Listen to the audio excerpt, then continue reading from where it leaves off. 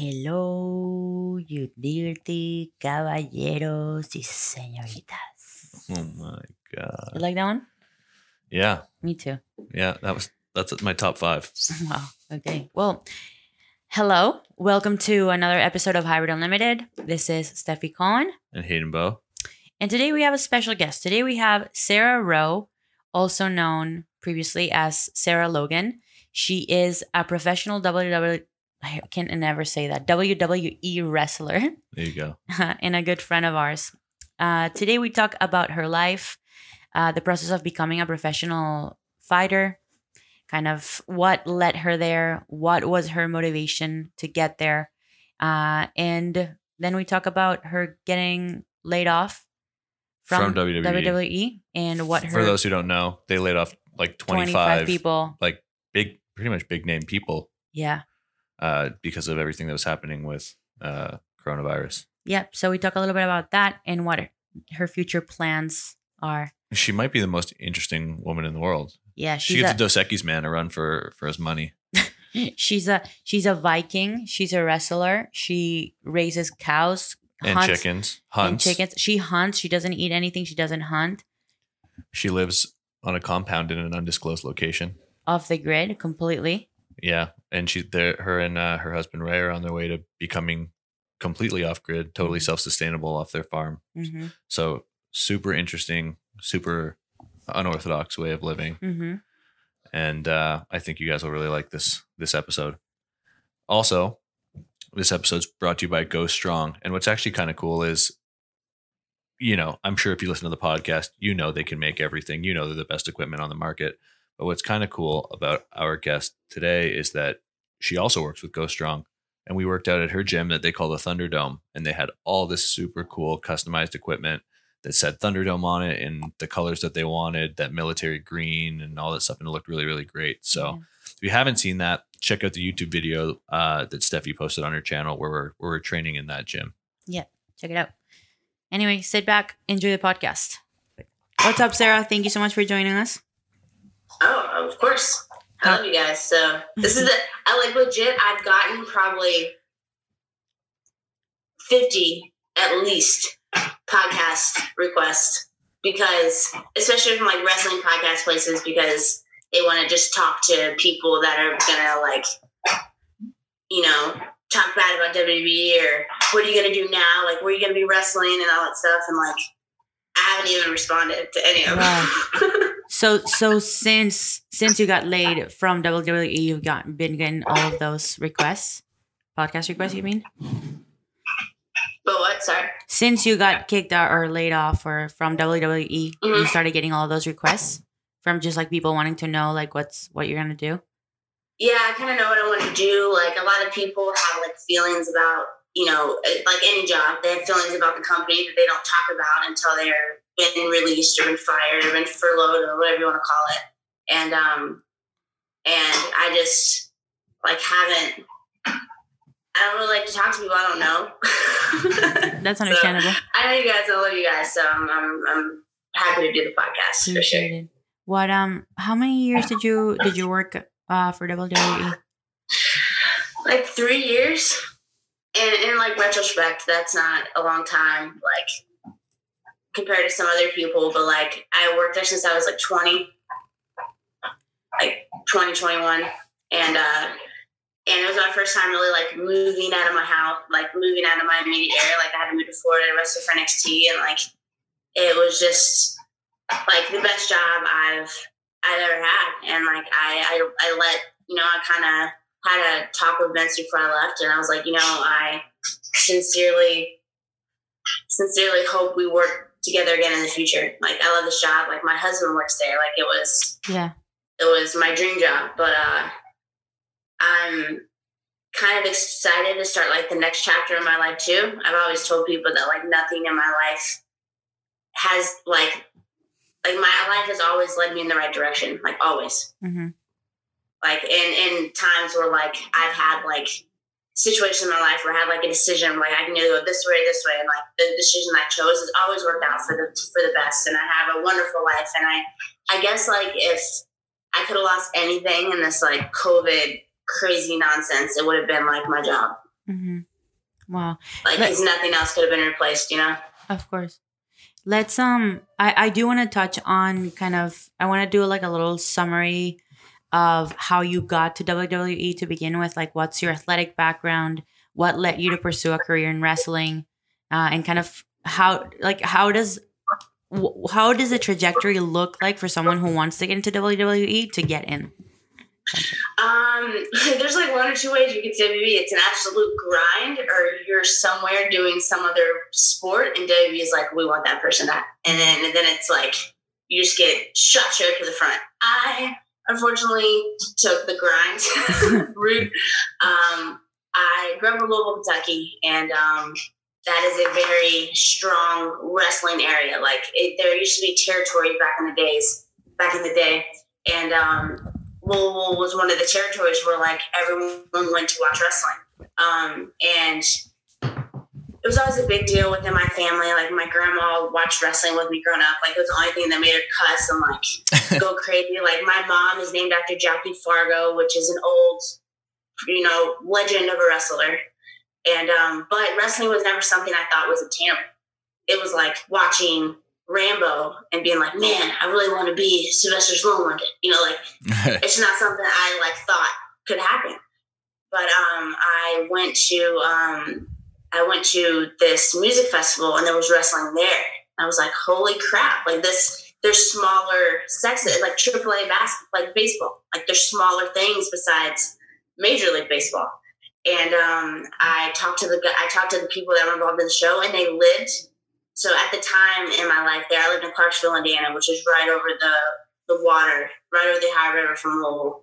And they were like, yeah, we have a show in Clarksville, Indiana if you're close. And I was like, holy shit, I'm literally here. This town of 500 people, I am here. I will be there with bells on.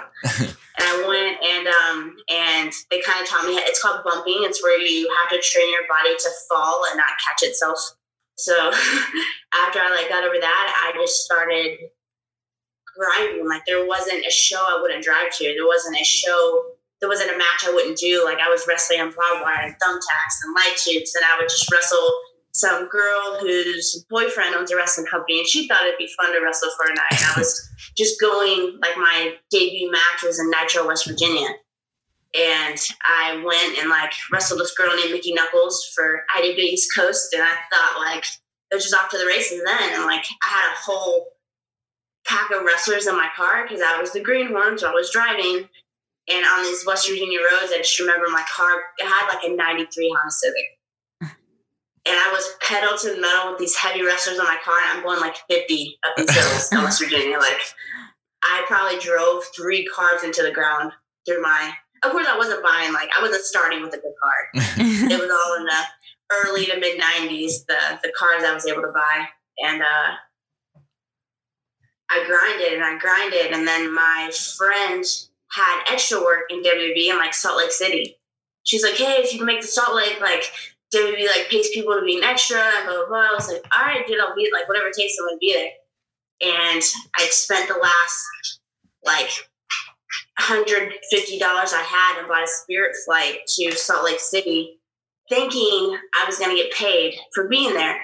Granted, I did get paid, but WWE is a Fortune 500 company, and they don't pay you in cash. Of course, they're going to mail a check to you. So I get there, and they're like, all right, your check should be here within 2 weeks. And I was like, oh, good. I had no way to get home. I literally spent my last dollar getting to Salt Lake City to do extra work for WWE, and I was calling in. I was like, hey, dude, you remember in 2nd grade when I lent you $2? Yeah, I'm gonna get that back. I was calling everyone, dude, I need to get home, because I lived in freaking Louisville. I didn't have the money to drive even, so. Oh my god! It took 3 days of me just hanging out, calling in people that I knew in Salt Lake City, hey, can I just crash on your floor, on your couch? I'm just trying to get home. And that's so crazy. Eh? After that, but granted, before this, in my defense, I had gone to Mexico by myself. I'd gone to Scotland by myself, Canada, Japan. Just anyone who was yeah, you can wrestle at our company. I'm I'll be there. The flights, I was hey, I'm gonna need I need my flight there. I learned that much. But I went to Mexico City by myself, and had some people pick me up. I went to this wrestling show. I stayed at some dude's house. Like totally stuff I would very much advise against. Like I'm surprised I'm not on some network. I'm not on some 48, whatever that show is. The first Like 48. trying to hide my body. I did not do it in any safe way whatsoever. Wow. So hold on. How old were you? How old were you when you were doing all of that? I was like, I started wrestling when I was 17, so probably 18. Damn, And that's I looked crazy. 12. Like I did not look my age at all. I look like 12 years old. So there's just 12. Like imagine watching in a wrestling. So like you're in Mexico, lived there all your life. You're looking at the wrestling ring. There's 12-year-old girls walking to the ring. You're like, oh wow, I'm fresh as in here. Then she starts bleeding everywhere. She's on glass and ledges. And you're like, yeah, I'm sure people aren't comfortable. I've been comfortable watching a 12-year-old looking girl bleed everywhere, but it was how I got booked. So it was just, it feels like, even though I'm only 26, it feels like someone else's memories. Like someone told me about it and then I'm like retelling it. It feels like a lifetime ago. Like my life has changed so dramatically between even 20 to 26 that it's, yeah. It makes you kind of like excited yet nervous. Like, will you be a year from now? Yeah. You know? Yeah, I know exactly what you mean. Did you enjoy those times? Those crazy times traveling to Mexico and doing all that stuff? Or is it like oh my God, thank God I'm done with it? I did, but like it happened so quickly. I wish I would have like appreciated it more. Like I spent 9 months in Japan collectively, like 3 months, 3 separate times. Wow. And what were you doing in Japan? What were you doing in Japan?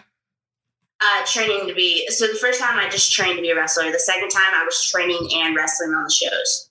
And I was like a young girl, like like any Asian documentary you watch about like, even like a judo fight camp, but there's like a wrestling fight camp and you have to go, like I was sleeping on a mat on a floor upstairs in the dojo for months. And like the mat had this little space between it, right where my hip was. So I'd wake up and I'd be like, must turn, it just hurt. Like I didn't have my shark week, my period for 3 months because my body was in shock. It was like, we don't know what's happening. We're shutting down. Wow. I went from not working out hardly at all to like 8 hours a day of lifting, of like rolling and freaking air squats and push-ups. And I would train with the Japanese people in the morning and then I would train with the Mexican girls at night. And like, it was just, I wish I would have sat back and like appreciate it more because my first flight ever was to Japan. My first time at an airport. Wow. That's I was a big there one. like 4 hours early and I was like, hi ma'am, I don't know where I'm supposed to go. And she's like, oh yeah, your gate information will be up in like an hour before your flight. I was like, what's the gate information like? I drove to the wrong airport. I drove to a like municipal airport and had to drive like 9 miles an hour to the right airport in like Lexington, Kentucky. And I got pulled over. I was like, look, cop, I don't know what's happening. I'm trying to get to Japan. And bless his heart, he dropped my speed down to like just a speeding ticket. It wasn't reckless driving. Then I had to pay a speeding ticket in Japan. It was just, I had no time to appreciate it. Everything was just so new to me and so like in my face crazy. And I'm sure Stephanie can relate, like moving from Venezuela to the States, I bet was crazy. Yeah, absolutely. Absolutely. It's a grind. It's a grind, but you're right. Like looking back, it just seems like it's a distant memory. Almost like something that didn't happen to you. Yeah. Yeah, that is interesting. Like you watched a movie and you're telling like the movie to someone else. Yeah. Sorry. How'd you get from living in a dojo in Japan, you know, training multiple times a day to being like one of the most recognized people in the WWE? Because I'm insane. like nothing really came to me naturally besides work ethic. Right? So like I could suck at something, but I am going to kill myself in order to get good at it, right? So like they booked me as extra work at WWE. So I would write, his name is John Cohn, he's a WWE referee. He was in charge of extra talent. I would write him anytime WWE was in a 10-hour radius from my house. And I would find a way to make it there on like a maybe. He'd be like, yeah, we might be able to use you. I'm like, dude, I'll be there.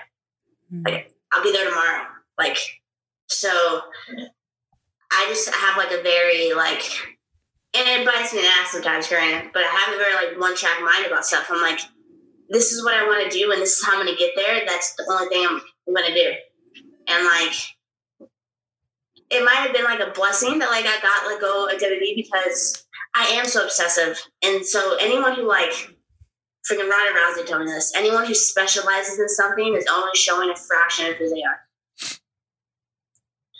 And like, Racewise is job, we're not hurting on money, so like I'm able to kind of step back and do things that I couldn't normally done, specializing in something. So I'm just trying to kind of look at it like that and take advantage of that. But in order to get in, excuse you, the dog is just crazy. In order to get in like WWE, you have to just, like I said, there's two ways to get into it. But the way I did it, you have to just be like honoring. So that's what you want, and you gotta go get it. So you started showing up as an extra, and then what happened? Someone recognized talent in you and said, like, let's test you out in the main cast, or how'd that happen? So I think initially, because like before SmackDown, before the coronavirus, they have like tryout matches for the extras. So you kind of go and get to wrestle, but you're wrestling in front of only WWE personnel and the wrestlers.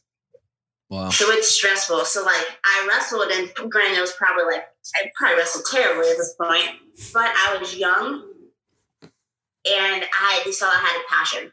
Mm-hmm. They saw like I wanted to be here. And like I was showing up so much that people were like, are you hired yet? Are you? Because I was just there so much. Like I was Kane's concession stand manager. I was Mrs. Makeup Bar. Like if you look back at WWE, I am in so many little scenes as an extra. It's crazy. That's awesome. What were you chasing? Like, did you just genuinely love the sport? Were you chasing fame? Were you chasing recognition, money? Happiness. Like Debbie, like chasing the grind and like the journey to get there made me happy. The thought of being there made me happy. What it could do for my future made me happy. And like anytime, like this friggin' sound is gonna make me sound lame as shit. But anytime you like can make a wish, or like I get a little eyelash and I would blow it off. I'm like, I'm not gonna wish for something specific because that might not make me happy. Mm-hmm. I'm like, I wish that I was Raw Women's Champion for 2 years. And that happens, I'm like, shit, I shouldn't wish for that. I'm not happy right now. Like something could happen in that. So I just wish to be happy. I work to be happy. So once you got there, were you happy? Yeah. Like it never got to a point where like, and even if like, of course you can't be happy at work all the time. Even when I'm in your own business, doing something you love, like it's not happy all the time, but like it supported my lifestyle that made me happy. I met my husband through wrestling. Mm-hmm. I have my house because of wrestling. I know you because of wrestling. Mm-hmm. You know, like it supported my lifestyle, and like it had the highest of highs and like the lowest of lows. Mm-hmm. But it supported me to do that thing I always wished for on my little eyelash. To be happy. That's awesome. Well, I mean, that is all awesome, but you know, there's so much more to Sarah Rowe than WWE. I think you're such an interesting character, and yeah, you are. You're incredible. You're like the female version of the Dos Equis man, the most interesting man in the world. You're wrestling. You're fighting Vikings. You're basically building an apocalyptic compound there where you're going to be totally off grid. Dude, when the whole COVID thing started, I remember, was it Ray that posted something like, "We've been ready for this," and I'm like, it wasn't him. Like, you remember, it was something along those lines. I'm like, damn, should we go move in with them? I would feel pretty safe there. Oh no, it's so awesome. So yeah, tell us about, man, what do I want to talk about? Hunting, living off the grid, building enough farm. Let's start with fighting Vikings. How did you choose to live where you're living at now? Because it's a pretty cool plot of land. You know, you got a forest there where you can hunt, and you know, like you said, I think you're pretty much on track to being just self-sustainable. So we wanted, like, first and foremost, we wanted to move closer to like family. When I got caught up to the main roster of WWE. You can like kind of live wherever you want as long as it's close to an airport. And we were kind of deciding like, we're trying to always think ahead. And I was like, man, when we have children, I want them to be around our family. Like, we need to move back home. I was like, but moving back home, I want to build something. I like the idea, just me personally, the idea of like living so close on top, like to someone, like on top of people, gives me anxiety. I know that like if, especially during this COVID stuff, I know that like where I live, everyone has their own, like even though there's a bunch of houses near where I am, everyone has their own thing going on. Mm-hmm. They don't need to come to my house because they know I got something cool going on. Right. Like I'm looking at my yard right now and there's 30 chickens that my neighbor has just running around everywhere. So like I wanted to move to a place where I could have my own little state. Very where cool. I come up with the rules. This is my land. Like, and if you're here and you're not supposed to be, you don't live right next to me. If you're over here, there's a reason. Like, you shouldn't be over here. So, and we also want enough land to like hunt on. Like, it's very important to Ray and I that we are able to provide for ourselves and our family. Like, everything I hunt here, goes to us and to the family. Like, I'm able to provide them with meat, and like when we get the chickens going, I'll be able to provide us and the family with eggs. Like, the first thing to go in this COVID craziness, besides toilet paper, was meat and eggs. Like, it was hard to find. Like, like people love junk food and people love all that stuff, but when it comes down to it, what do you need? Yeah. What's going to give you the most calories for the least amount of like effort, right? Yeah. Like, if I and the highest nutrient value. Apocalypse would be terrible, in my opinion. Like, you're going to go out there and forage for hours and hours for very little calories. Very, very little calories. Like, back in the hunter and gathering days, they didn't really start eating greens and plants and start really with the agriculture until there was too many people for the meat to go around. So, like, I believe that if I were living primitively and with, like, the COVID shit was fucking insane, I would be a hunter, not a gatherer. Mm-hmm. So I try to get land that would support that. That I have 30 acres of woods, and me and my neighbors work together, and we hunt, like, I probably have 100 acres that I could hunt. Mm-hmm. And we're going to eat cattle, so I'll have, like, cattle that I can have, and, like, the chickens. Like, I don't want to plant corn and spend hours upon hours upon hours planting it, waiting, harvesting it. Like, that is so much energy for such a little amount of calories. Mm-hmm. And nutrient. Well, okay, so what motivated you guys to want to live that lifestyle? Was it just wanting to be self-sustainable because of thoughts of, I don't know, a potential apocalypse or a potential, like, I don't know, epidemic, pandemic, or catastrophe? Or was it just because you like the lifestyle of having you're growing your chickens and hunting? What was it? Definitely just love the lifestyle. Okay. Like, I think fear as an initial thing will help you, like, build this, right? You're like, man, I'm scared. It's like, but to, like, maintain a farm is a 24-hour job. Mm-hmm. Like, these chickens got me waking up every day before the sun comes up so I can let them out, so they have enough daylight in their day to lay the eggs I need. Like, it's a full-time job.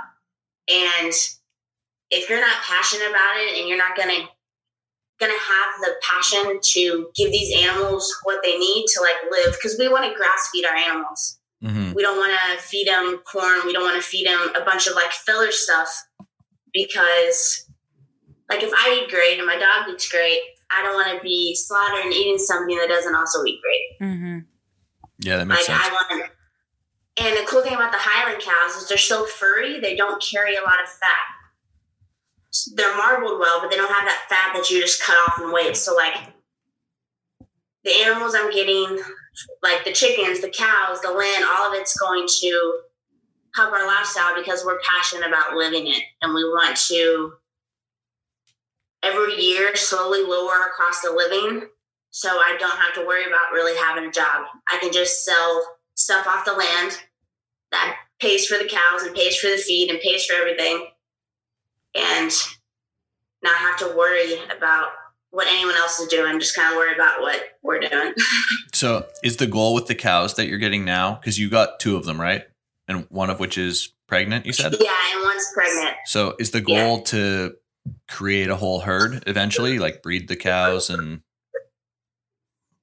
Probably, right, of course, subject to change. I might change my mind. But right now, we want to bring the 2 cows in. The mom's going to have her baby. Mm-hmm. Hopefully, the bull we got will mate with the mom. They'll have another baby. And the bull, if the cow is a girl, she'll mate with that kid because they're not related, right? The bull will mate with that cow as well. And when the bull that impregnated those 2 cows when he's like 2,000 pounds, we'll slaughter him, eat him, and either buy another bull, or if that cow had another bull, we'll keep that one. So we'll probably in the rotation, probably have about 4 cows always. How long? Once So stuff starts going. when you kill the 1 cow and eat it, how long does that last you? Like a 2,000 pound You're cow? talking like 750 pounds of meat Wow. per cow. Sarah, And the average human, like, what's that? No, go ahead. The average human eats about 200 pounds of meat a year. Okay. We're not average humans. Like, we probably eat more than that. That's the majority of my diet. But like, I have 20 like other family members just in this immediate area. So like the meat will go to a good place, and like they'll know what we feed the cows. And the thing we're doing that like I really like is a lot of people have like they call them backyard cows. They like kind of raise their own cattle just for their own consumption. However, the cow's last day, they put the cow in a trailer, ship the cow off to get it slaughtered. Like it's gonna be like hard, obviously, but we're gonna try to slaughter the cows here, so they don't have that stress of they live their whole lives kind of being stress free, and their last few hours of their life they're freaking terrified. Yeah, sure. I also think that like doing it yourself kind of gives you a whole new appreciation for the food that you're eating too, right? for sure. I Sarah, don't waste any of the deer I kill. yeah, I have a connection with that, right? If I waste it, like I would feel awful. yeah, So, like, how many times have you like bought a bunch of meat from the store, cooked some, left some in the refrigerator, like, oh shit, we forgot about this, just throw it out. Mm-hmm. Like, you're probably not going to do that or do that as often if you raise this animal. If you understand what this animal is given to you, you're not going to just be like, oh shit, we forgot about that. Just get rid of it, toss it out. Yeah, definitely. yeah. Sarah, do you get a lot of heat for hunting and doing your own thing? So much. People are like, I hope that deer kills you next. So why don't you just kill babies? That's the same thing. And I'm like, whoa. All right. First of all, no. Second of all, people don't realize what I put into myself to hunt. Mm-hmm. All the pressure I put on myself to hunt. Like, I shoot every day in my backyard to make sure when the red light is on and I have to take this deer that I'm giving it like the best shot that I have. Mm-hmm. And like, people don't understand the work I put into my woods to make sure the deer have the best light they can have before I decide to harvest one or to kill one. Mm-hmm. And like, when I kill stuff, I don't trophy buck hunt. I don't, like, if I get a big buck, yeah, that's awesome. Mm-hmm. But I want to eat that buck the same as I would eat the doe. Mm-hmm. Like, in the state of Ohio, I can kill 4 does and 1 buck. Mm-hmm. A lot of people just kill the 1 buck, and then I use all my tags and I eat all of them. Mm-hmm. And I understand that like people think it's unethical, and like people get all up in arms about it, especially on social media when they can hide behind their respective phone. But I have people giving me shit that like eat meat.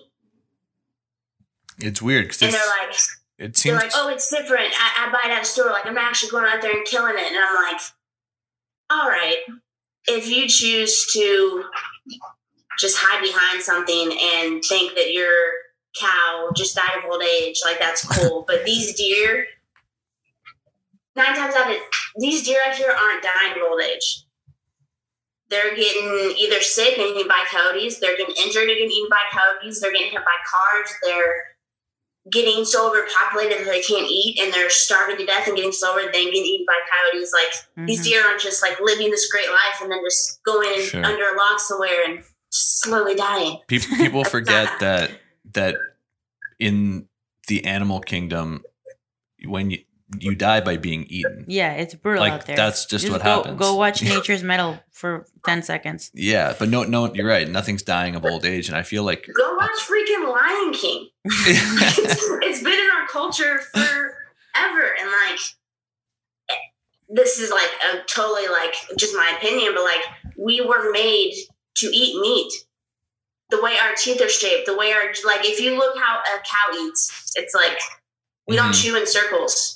Right? Just our teeth, like, I'm doing, even just personally, I'm doing what I was made to do. I'm doing what the top of the food chain has allowed me to do. And I don't know, I just get great pleasure in providing for myself. And I take great comfort in knowing where my food has come from. Like, you watch any documentaries about, like, mass farming, and while some of it is, you know, just all the bad and none of the good. Like there's plenty of good farm. I know personally 5 farmers down the road from me that raise cattle and treat them just fine. But like, I don't know. I just like to do it myself. I'm selfish. I want to put the best things inside my body at all times. I get that for sure. Now, how does all the Viking stuff you guys do tie into, you know, the rest of your lives? Vikings have been like put on hold because of COVID. Like they haven't been able to train, which has really sucked. But me and Ray love history, and particularly like the Viking age of history. It's just very fascinating to us. And we just found this group, and we started in Florida where they do like competitive fighting with Viking weapons. And upon first look, I even thought, I was like, I don't want to do LARPing. I don't have imagination for it. Mm-hmm. Like, I just can't. And it. You say LARPing? Is that live action role play? Yeah, with like wizards and fireballs and. You're right. Stuff. Yeah, and I kind of took a liking to this because it's competitive sword fighting. It's like fancy crowbar fight club. It's like this still like really hurts. Like you have to have technique. Like it's a really weird, amazing thing that you kind of either have to be all in or you're out. Like we do dress up in like Viking events. We'll dress up in historically accurate, I should call them costumes, but they have to be historically accurate. Like I have chosen to mimic a Irish Viking. So everything I wear, from the swords I use to the shoes I wear, everything is based off of grave finds in Ireland. I just think it's really interesting, and like I've proved a lot of people that like, that sounds stupid, and I'm like, I'm telling you that you can take this sword and hit people with it. People are like, oh, I'll give it a try, and then they're smiling like 5 minutes later. Like, what person as a kid didn't sword fight with sticks or didn't, like, it's just fun. And that's kind of why we do it, is for fun. And we're trying to actually build a Viking longhouse for our chickens. A what? So we have a Viking? Like a Viking long haul. Oh, wow. Because they have to have a chicken coop or they get eaten by... Chickens are the worst defenders ever. They either have a fight or flight thing, and they can't fight, and they can't even fly that well. So we have to lock them up at night so they don't get eaten by everything else. But we're going to try to make it like a Viking long haul. That's cool.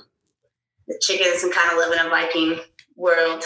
And that's kind of cool that you were sort of able to reflect that part of your life that's important to you in your WWE persona too. Yeah. Was that a struggle? Because, you don't really follow the flow of what WWE divas sort of, have always been. Yeah. When I met, which I think is super cool. It is so cool. When I met you and, you reached out to me for help with training and I looked into your profile, I'm like, whoa, is that what a WWE wrestler looks like? That's badass. Like, cause the idea, I'm not in that world. I'm not like exposed to it. I was never, I never watch TV, watch WWE. So when I started looking into your page, I'm like, damn, like this girl's actually athletic. Like she can actually fight, you know, beyond just the role play in WWE. She looks badass. She's not wearing a face full of makeup. She's being like her own self. She's like a true warrior. Like that's freaking cool. So it's a character that's totally different from kind of mainstream WWE characters. Did you just like walk into Vince McMahon's office and be like, hey, you know that thing you guys have been doing for like all of the years? I'm going to do the opposite of that. And he was just like, okay. Kind of. Yeah, kind of. So I've always been, you know, weird and different and whatever. And just to put this out, in my family, I'm not.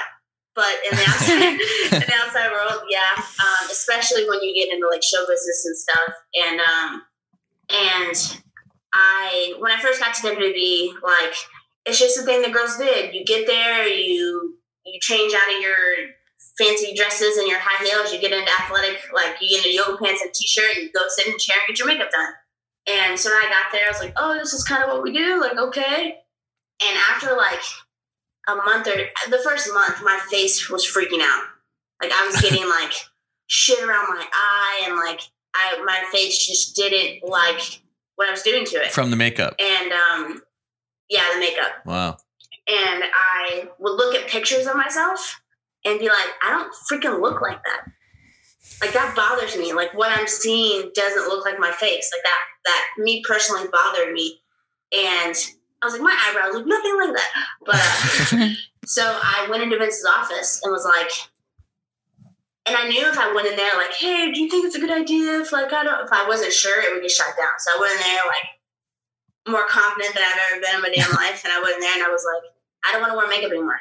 I was like, my face doesn't like it. I don't like the way my face looks with it. I was like, I don't think I need it. He's like, yeah, I think your face is expressive enough not to wear makeup. And I was like, all right, cool, thank you. Because everyone else was like, kind of giving me shit about not wearing makeup. Like, kind of like I didn't care as much as the other person because I wasn't wearing makeup. Mm-hmm. Which saying it out loud is insane. Mm-hmm. But perception is reality. So I had to I had to actually go into Vince's office, and when someone would approach me with a subject, I had to be like, Vince said it was okay. And he's the emperor, so like... Right. The emperor. It's done after that. So did people eventually sort of accept that that's your thing, or do you think people, even up until recently, have a problem with that?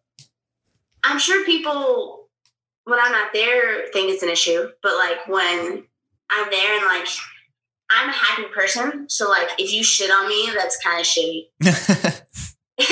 You know, even when I talk about Viking fighting, like I'm so happy and passionate about it. If you shit on it, that's on you. Yeah. Right. Like how could you possibly badmouth something or be mean about something that makes me so happy? Yeah. So I'm sure, like to my face, like everyone was like, "I think it's so cool how you're breaking the mold and blah blah blah," but like. Who knows what they were saying? To me, sure. Yes, they were very nice after the fact that I talked to Vince. That like it makes me so different. It makes me so. And honestly, I think a lot of the girls are so much prettier without makeup. And like it breaks my heart when I see someone in person that is so much prettier and comes across as so much more beautiful in person than they do on their social media account. Mm-hmm. I want to be like. These pictures of you are not what make you beautiful. I promise you that. Like, if you post these, every once in a while, that's fine. I was like, but this is not what makes you beautiful. And I wish I could just shake you until you understood that.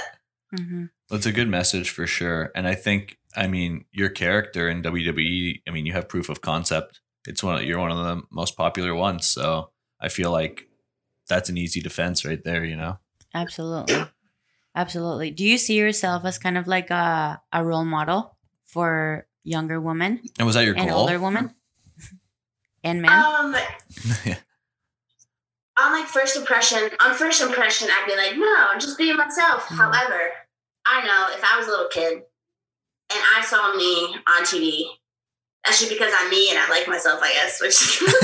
But I'd be like, this girl's freaking awesome. Like, I didn't grow up with like Barbies and stuff like that. Like my role models were like Sigourney Weaver and the chick from Underworld and like these badass females like were my role models. And I just knew how much I appreciated seeing that and seeing women like doing awesome things without the need to feel lesser than that. Mm-hmm. Like I think Steffi is a huge role model for people. Mm-hmm. Like astronomical. Like you don't know how many girls I know that know who you are and are like when you walked into the PC, so many WWE girls wrote me and were like, "Oh my god, I didn't know how to act. Like she's just so awesome." Like just seeing her roll around and like, did you see her legs when she got up? She's freaking jacked. Like just girls freaking out. And like if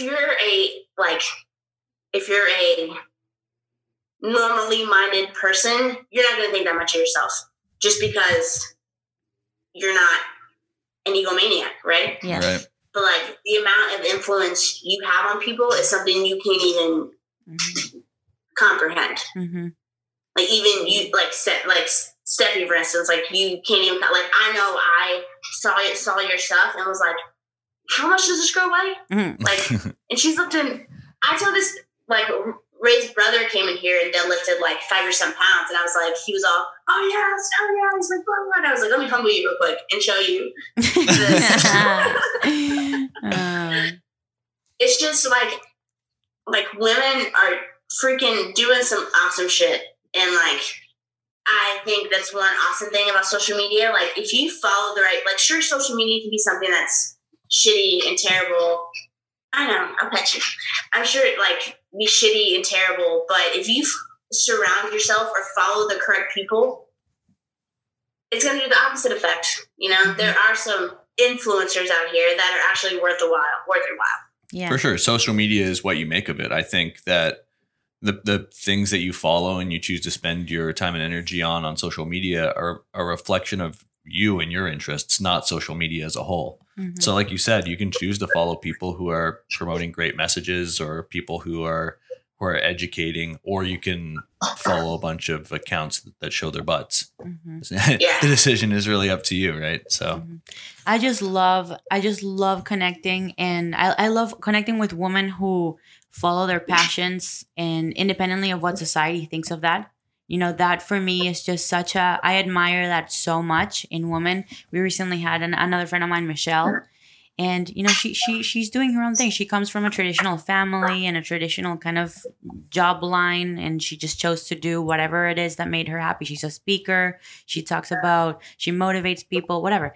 And same for you, right? Like you're doing what makes you happy independently of what society thought you should have done, right? Maybe get a job as an accountant or like, I don't know, be a lawyer. Sarah, the Viking accountant. Oh my God. Flashing your tax prices. But like this is just something I like recently even started really like talking about. But like I came from a house that was like my mom had bad drug problems and my dad was a truck driver. So he was like, the truck drivers that like went away for several weeks. So my dad was like never home.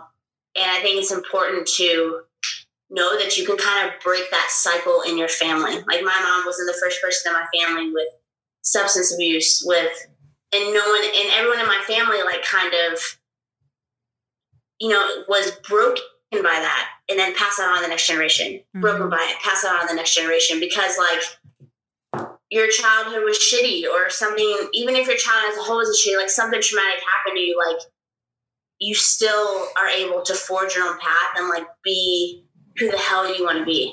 Like none of my family was in wrestling. Like none of my, like I come from a family of just blue collar workers that would go to work, were depressed about their work, go to a bar, get drunk, whatever, rinse, wash, repeat. Like, and you just have to be the one to like break that cycle and like raise kids that don't have to recover from their childhood. Yeah. Yeah.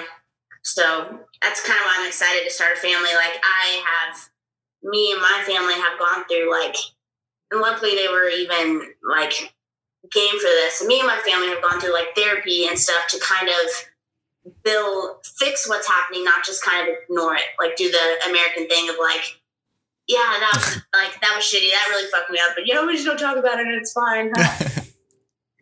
So I talked to my therapist lady, and she was like, have you in your like siblings ever talked about how all this stuff affected you? And I was like, no, we have not at all. And it was really cool to kind of know that like you're not alone in your feelings. You're not alone, and you don't feel bad about what you did, or like maybe you did something you thought affected your sibling, and you talk to them about it and find out that it's not as bad as you thought it was. So just kind of coming from nothing to making something is absolutely attainable. You just have to be a psychopath and get it done. Be the hardest worker in the room and the smartest worker, I guess. Working smart and hard. The limit doesn't exist of how much you can achieve. You got that message right, sister. Did you do any sort of traditional sports growing up? Like, Yeah. where did your athletic Sports background come from? Because you're obviously you have a great athletic aptitude. So I'm just interested to hear how you got there. Sports were kind of like my like escape into stuff. Like I played baseball from when I was 5, and then transitioned to softball. So I was like 8. I played it forever. And I remember being in baseball and finding out that I had to go play softball, and was like, what? What do you mean? I just couldn't understand why the girls and the guys. I was like, I'm better than freaking 95% of the boys on this team. The hell do you mean I have to freaking just go play with girls? I was like, is there enough girls that play this? I don't know. But I played baseball, basketball. I swam. I did diving for a little bit. I wrestled for a while until I became a woman, and my dad didn't think that it was a good idea for me to keep wrestling. Jokes on him. Especially because my dad has 4 sons, and I'm the only athlete in the family. Really? Yeah. What number of sibling are you in the order? Yeah. Are you the youngest? I have 2 older brothers and a younger brother, so I'm kind of in the middle. Okay. But 2 of them are from the Philippines, and because my dad was a Marine, went to the Philippines, did Marine stuff, got a girl pregnant, brought her back. They got a divorce, met my mom. She already had me. So I have 2 stepbrothers and 1 half brother. And then my mom and my stepdad came together and had my little brother. A typical Midwest family, just scattered all over the place. And I kept playing softball and diving up into high school, because I remember swimming was so tiring. Like, in all the sports I did, nothing made me as tired. Like, I could eat so much. I don't know if I was swallowing a bunch of water because I was swimming. I don't know what it was, but I was just it was so exhausting that I was like, yeah, let me try diving. And it was not as exhausting, so I just stuck to diving. And when I started working when I was 14. Like, I volunteered at Animal Hospital from like 12 to 13, and I had them sign a permission slip that I had to bring to my school that actually brought in as an employee. Wow. If I worked a certain amount of hours. So I've been like working since I was 14, because like I said, my house at the time was not a place I wanted to be. So I moved out when I was like 16. Wow. And I know, like, sports kind of took a back burner when I started working, because I was working to live, you know? And even though I think, like, even though my dad wasn't around a lot, like, his work ethic was insane. Like, if all of his faults, like anything that he freaking worked. And I guess that kind of like rubbed off on me. And I don't know, it makes me feel good if I'm like constantly doing something to better my situation, even by a little bit. Mm-hmm. Like, that's kind of, if you're like rolling with someone in like jujitsu, you're just incrementally making your situation better, even by a little bit. Even if it's just nudging little by little bit to get your shoulder back where you need it, to get your arm there, like just constantly, like, there's never a day I'm like, I can do something today. Something that'll get me. If not, I just spiral, and I'm like, nothing's ever gonna happen. So I had like a midlife crisis when I was like 20. I was like, WWE's not hiring me. Like, what up? Because I was doing extra for WWE forever and actually had to try out with WWE. And they're like, we'll hire you someday. And I was like, I can't do that. I can't just wait. So I joined the fire department. I like stood in front of the firefighter headquarters and the police headquarters. And I was like, I'm going to do one of these. But I do like helping people, but only if they really need help. If I think you're bullshitting me, I'm just going to shut you away. So like, I joined the fire department, and I was on the fire department for like a month. My WWE contract came in, and I was like, "Oh, damn it! Okay, start this chapter of my life now too." What's the sickest fight you ever had? The Ronda Rousey one was pretty dope. Yeah, wrestling Ronda. I think wrestling Ronda was so interesting because she brought a different mindset to wrestling that had like the women's division didn't have. In what way? Like, she had the way she understood, like, just fighting. You know, she'd been fighting for, like, since she was a little kid. So I would put her in something. I'd be like, all right, I'm going to, like, wrestling, you get stuck in this, like, this is what wrestling people do. This is what wrestlers do. And Rhonda would, like, well, as a, like a judo expert, this is what I would do. And you're like, oh, that's freaking cool. That's different. Hell yeah, let's do that. Like, I put her, it's called an inverted clover leaf. So, like, I tie your legs up and I lift you between, like, you're laying on the ground and I deadlift you up. And, like, so you're, like, in a scorpion position and I, like, have your legs. And this chick had the core strength to walk up the ropes while I have her in this thing and, like, roll me over the top rope. It was awesome. Wow. So, that and there were the first and only to this day, all women's pay-per-view, me and the girls I wrestled with, we were in like a 6-man. The pay-per-view was called Evolution. And we had like a 6-man tag match and we were just like butter. Like it was just a cool match. That's so awesome. But I've been, since wrestling is over, I've always kind of wanted to, I trained MMA like for a little bit while I lived in Louisville, but wrestling is what fed me. So I just, the guy told me, he was like, you can either fight or you can wrestle. Like, you can't commit the time to both. And I was like, I gotta wrestle, dude. So I left. And now that, like, I'm kind of just starting this farm, I might be taking an MMA fight in the foreseeable future, training like crazy. So I think everyone should at least fight once just to kind of see what you're, test your mettle, like, see what you're made of. That's cool. Do you have like any sort of timeline for that, or you just want to train until you're ready and think about it down the road? I'll probably be ready for a fight in like 6 months. Wow. Like the ground stuff is fine. Like I'm good on the ground. Like if I were to fight someone, I'm going to try to take them down. But all fights start standing up, right? Sure, yeah. And besides like just getting in fights in school and stuff, like my stand up is not where it needs to be to pursue an MMA thing of anything. So I've been doing more cardio than I've ever done in my life. Like insane amounts of cardio. What are you doing for cardio? I found out I can't really run. I ran a 5K and the side of my knees are great. And I ran this 5K and the outside of my left knee just didn't like it. So I was like, maybe it's because I was on gravel. So I tried to run and like, I ran like 2 miles like through the woods. Again, knee friggin' didn't like it. So I don't know. Any other cardio is fine. Squatting's fine. Sprinting's fine. Just any long distance running I do, just my outside of my left knee just doesn't like it. So. How about jump rope? Well, did you go from 0K to 5 straight to 5K? Oh yeah. That might have something to do with it. Yeah. I jump rope for 10 minutes a day, every day. That's just though like a warm up to the actual cardio.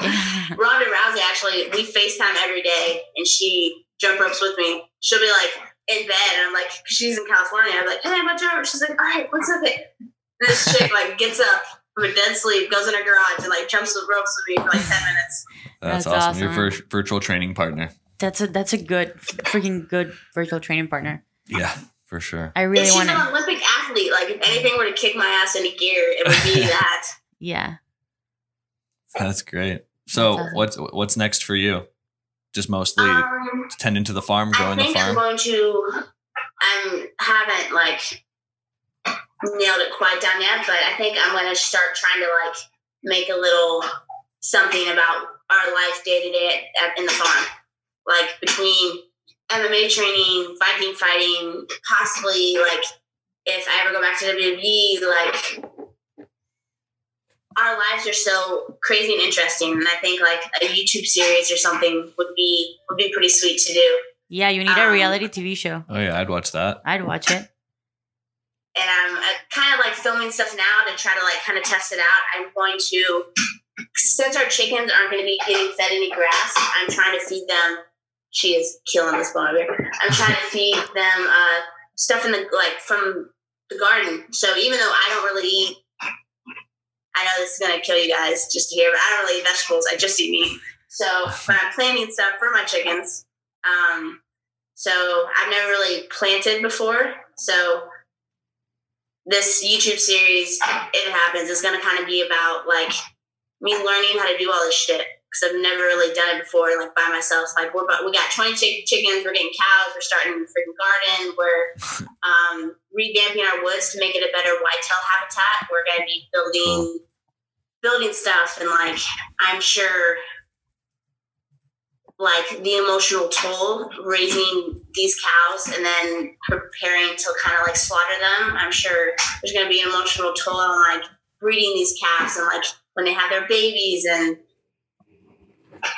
if I do decide if you know my training goes well and I do decide to take a fight, I think that'll be cool content to watch as well. Like the whole my gym is just amazing. Like Go Strong equipment, you know, with like seeing it for you guys, like they outfitted my gym and like Thunderdome stuff, and we got like wrestling mats in there, we got like tie bags and pads, and it's just the chickens are also in there right now because they're like this big. So that's awesome. Yeah, your gym is pretty dope. Oh, you're gonna have to come down here and the train Thunderdome with us. is what you call it, right? Yeah. Your gym? We were embarrassed when you guys came, so we had like probably 500 more pounds of weights in the gym. We were like, "There's not enough." That's hilarious. Steffi could literally deadlift all the weights I have in my gym right now. This is not acceptable. What's everyone else going to work out with? So, but I have a lot more time on my hands now. Once we get the cows settled in, my mom is like over the moon that we are getting farm animals because we grew up like in the sticks. I had an Uncle Tater, rest in peace. But he had a bunch of cows that he raised for beef. But he always would name the cows after me. Like, how messed up is that? What the hell? Like, there was Sarah Sai, which is, I couldn't say my name when I was a kid, but I could say Sarah Sai, so that was my nickname growing up, Sarah Sai.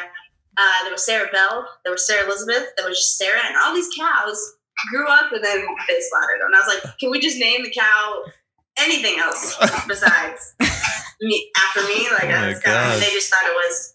My family name is Macaulay, and it hurts to be a Macaulay. Like, you got to grow up tough, and you got to know how to like mess around and bully people back, or it's that's why I'm probably such a bully today. So, no, you're a sweetheart.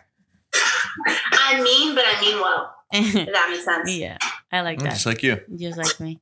Hey, Sarah, I actually, before I let you go, I hate this question when I get asked, but, you know, so don't feel pressured to answer it. But what's the best advice you could give, you know, a younger girl who's aspiring to be in the WWE? It's a tough one because there's a lot, but if you can nail it down. Be unapologetically yourself. Like, if you're trying to be someone else, someone already has that spot, and maybe they're being themselves and they're going to do it better than you, and no one can do you better than you. Mm-hmm. And that's what's going to make you money, and that's what's going to make you different, and that's what's going to make you the happiest. Mm-hmm. You know, like, if I try to be Steffi Cohen, you make more money being Steffi Cohen than I'd be making being Steffi Cohen because you were fucking Steffi Cohen. Yeah. Mm-hmm. You know? Yeah. So you're going to be the most successful being the shit out of yourself. Yeah. Yeah, I love that. I think that's such a great message, and I think you're also great proof of that methodology. Yeah. You know what? And a lot of people, I think that there's nothing authentic about themselves, but 100% of the time there is something like you have a quirk, you have like something about the way you smile, the way you laugh, or the way that you, or just this one thing you like to do that no one else likes to do. There's always something authentic and genuine about each one of us. It's just a matter of allowing yourself to express that, you know? And like surround yourself with people who encourage that. Encourage and accept. Yeah. Like my husband, like, is like the best dude I know. And like, besides all the stuff that he does for me, probably the sole thing that I appreciate the most is he just lets me be who I am and say like I've had like issues in past relationships where like I'm passionate about a lot of things, and I would move on to like do something else, and they're like you're changing, like this isn't you, like you were doing this, like why would you want to do this? You're changing, blah blah blah. Like screw that. Find someone you can like grow with, and find people around you that you can grow with, because 2 months ago, I wasn't going to get any cows. Now I'm going to get freaking 3 cows and raise them. Like, you know what I'm saying? Like find someone you can grow with, and that, like, I think you guys are great examples as well. Like you guys built hybrid, you grew this together, and you guys are still growing at a crazy rate. Like find someone, even if it's not a partner, just find friends and find people around you that you can grow with and just thrive with. Absolutely. I love that. Awesome. Yeah, Sarah, I think that's a great lesson. Where can people find you? Nowhere. Do never come to my show. on the interwebs, on the interwebs. Yeah, very, very private here at, we call it Roseborg. But on my social medias are Sarah Rowe. If I get this YouTube series, I will also share it on there. I'm not posting a lot right now. You can kind of see what I did, I guess, previously. All that stuff's still on there. But stay tuned to just, like, see what I got brewing here, because it's really freaking cool. Like, all my energy that was on wrestling is now on this. So I want to make something great out of it. And I think it'd be really cool for people to see that journey as it begins. Yeah. So Sarah Rowe, I'm excited to see it. Sarah Rowe on Instagram. Awesome. You want to say bye, Roach? Come here. Roach. Oh man, I love your dog so much. Oh my gosh, your little It's roach so dog. heavy. I love that sweater. That's Well, it's adorable. been, we heat our house with just wood, and I can tolerate it. Okay, I can tolerate it to like 50 degrees. Like I can live in a 50-degree house, but like she gets a little cold with her little pit bull fur, so we keep her in a sweater. Softy. That's adorable. Awesome. All right, Sarah, thank you so much for your time. We appreciate you, and hopefully you can come visit us soon, or we can go visit you Yes, soon. I will. Appreciate you guys too. Bye. Bye. Yeah.